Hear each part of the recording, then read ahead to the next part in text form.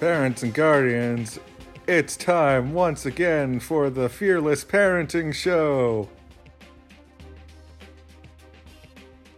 Hello, parents and guardians. Before we get started with today's episode, I want to let you know of a resource that I have for you. It's free of charge, doesn't cost you anything. And if you look in the description of the episode, you'll see a link that you can download this 2-page document, and it talks about the different wiring of children, the D style, the I style, the S style, and the C style. And you'll be able to use this as a reference as we go through these episodes, talking to you about how your children are wired and what's the best way to communicate to them. And now for our show. Well. Hello, parents and guardians. I'm glad that you joined us for this episode. Today, I want to talk to you about the I-wired child and how best to communicate with them. So let me sort of give you a short little introduction into the I-wired child. I stands for influencing. An influencing person truly loves people. They enjoy talking, laughing, sharing, and being out in front of other people. And they're happy and tend to be involved in social activities, both in school, in church, because, again, they love people. I want to hit on some strengths right out of the box about the I-wired child, and then I'm going to go into some things that'll motivate them, and then I'm going to leave you with one item that you really need to keep in mind regarding your I-wired child. It is so important that I'm going to talk about it at the end, and then when we come back for part 2, where I talk about some of the blind spots and the weaknesses and how you can navigate your I-wired child through those and discipline issues, I'm going to bring this up. I'm going to bring it up again. So let's start out with their strengths.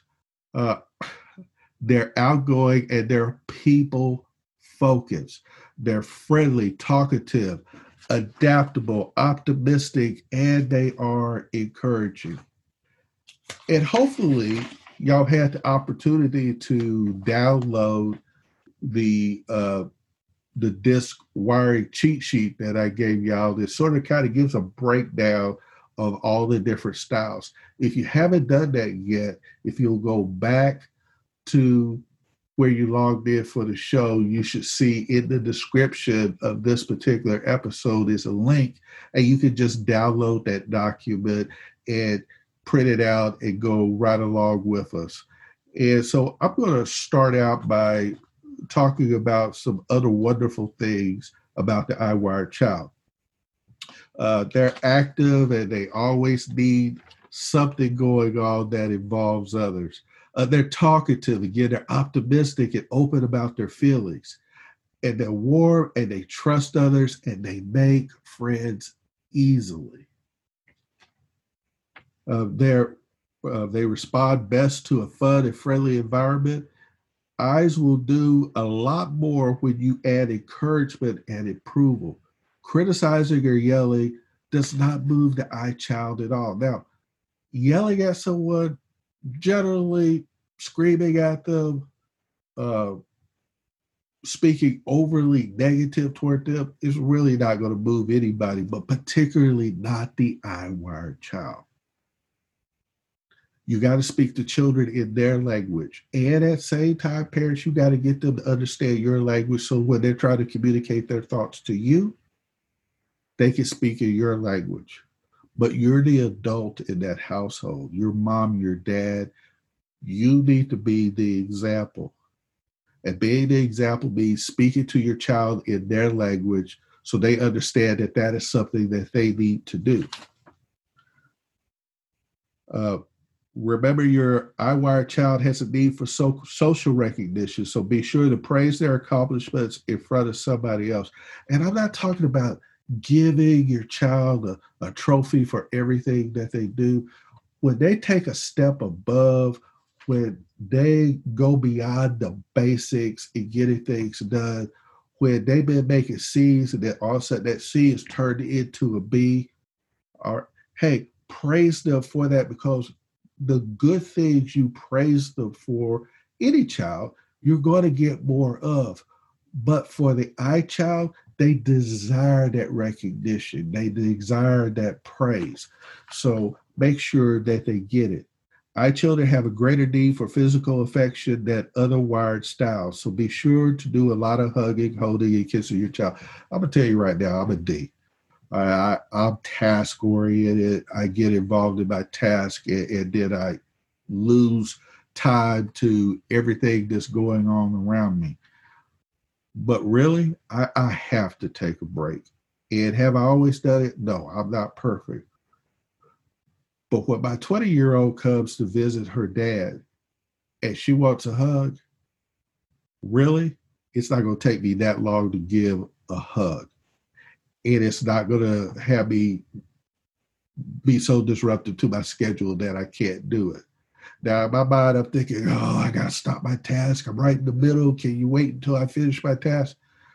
Like, balance things out, priorities. And I have to remember this too, because I'm speaking to me as I'm speaking to y'all. God is number one on my list, and my wife, and my children. All right. Then work, then my ministry. So I have to put things in priority and prioritize things. Now, that's a way that works for me. It might not be the way, but it is definitely not a bad way to have God first, your spouse, then your children, your work, then your ministry. Let's continue on. Let's talk about some of the things that motivate the I-Wire child. Again, they're motivated by recognition, popularity, and approval. One of the things I did for my daughter is she was only going to have one prom. One prom, that's all that she was going to have. And she had a group of friends, and we had been blessed that year. So, and I knew a friend and got a deal on a limo. So we had all of her friends come over, all the seniors, and they got to ride in a limo. I tell you what, the look on my daughter's face when that limo drove up for her friends, and that enhanced her popularity among her friends and everything, and it melted my heart. But what I was doing is speaking her language. Now, it was something we could do, so we did it. But you don't have to be that extravagant. You can just invite your child's friends over and break out a gallon of ice cream. And I'll tell you what, your child's going to be popular amongst those other kids, because they got to dip into the ice cream. But that's just an example. But I tell you what, when you do that, you see that in your child, there's not enough money to buy what you see in the eyes of your child, particularly an eye, when you're speaking in their life and you're speaking their language. Other ways to motivate them is give them an opportunity to express their thoughts. Again, you're going to hear me. I'm not trying to bad by myself. I'm just telling you how I am. I get busy. I get very task oriented, not so much people oriented, but I'm very task oriented. So all of a sudden, my daughter wants to talk to me. She has something. Hey, you got 5 minutes, 10 minutes, and I tell you, I struggle with this. But the thing to do is to take a step back and say, listen, why don't we just schedule something out here? Maybe we'll watch a movie tonight and we'll talk as we're setting up for the movie, getting everything set, and some popcorn and things of that nature, and let them talk. For me, hey, basically I kind of got set like a date time with my daughter so that, she gets a chance to talk to daddy and tell daddy about any and everything. And don't just sit there and go, mm-hmm, mm-hmm, mm-hmm. Actively listen. Take part of what they say that is resonating with you and repeat it back to them.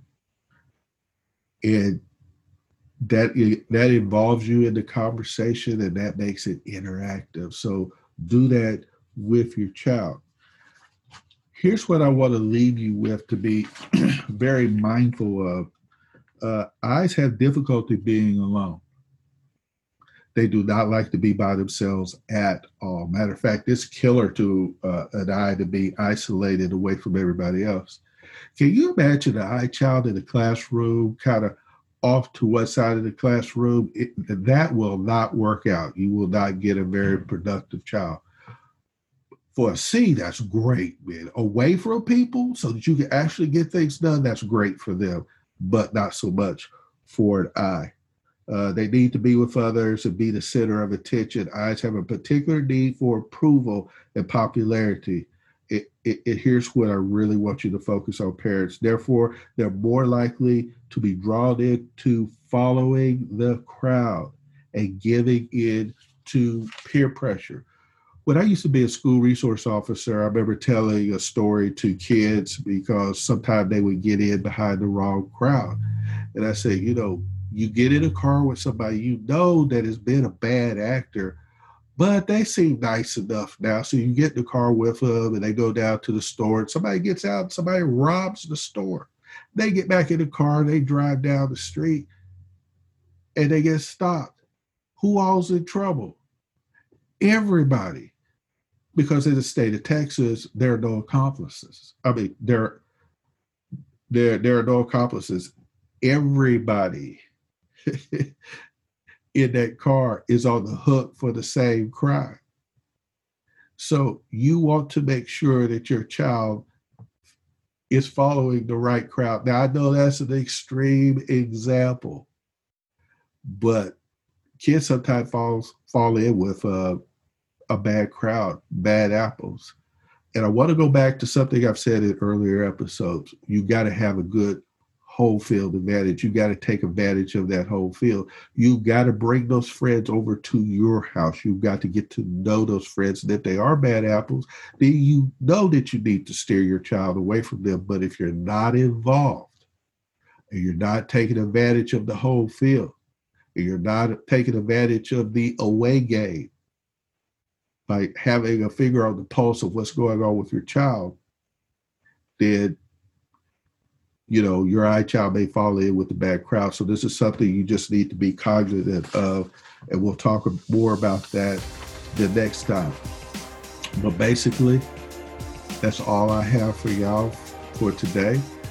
It's all I ask y'all to go forth and fearlessly parent. God bless.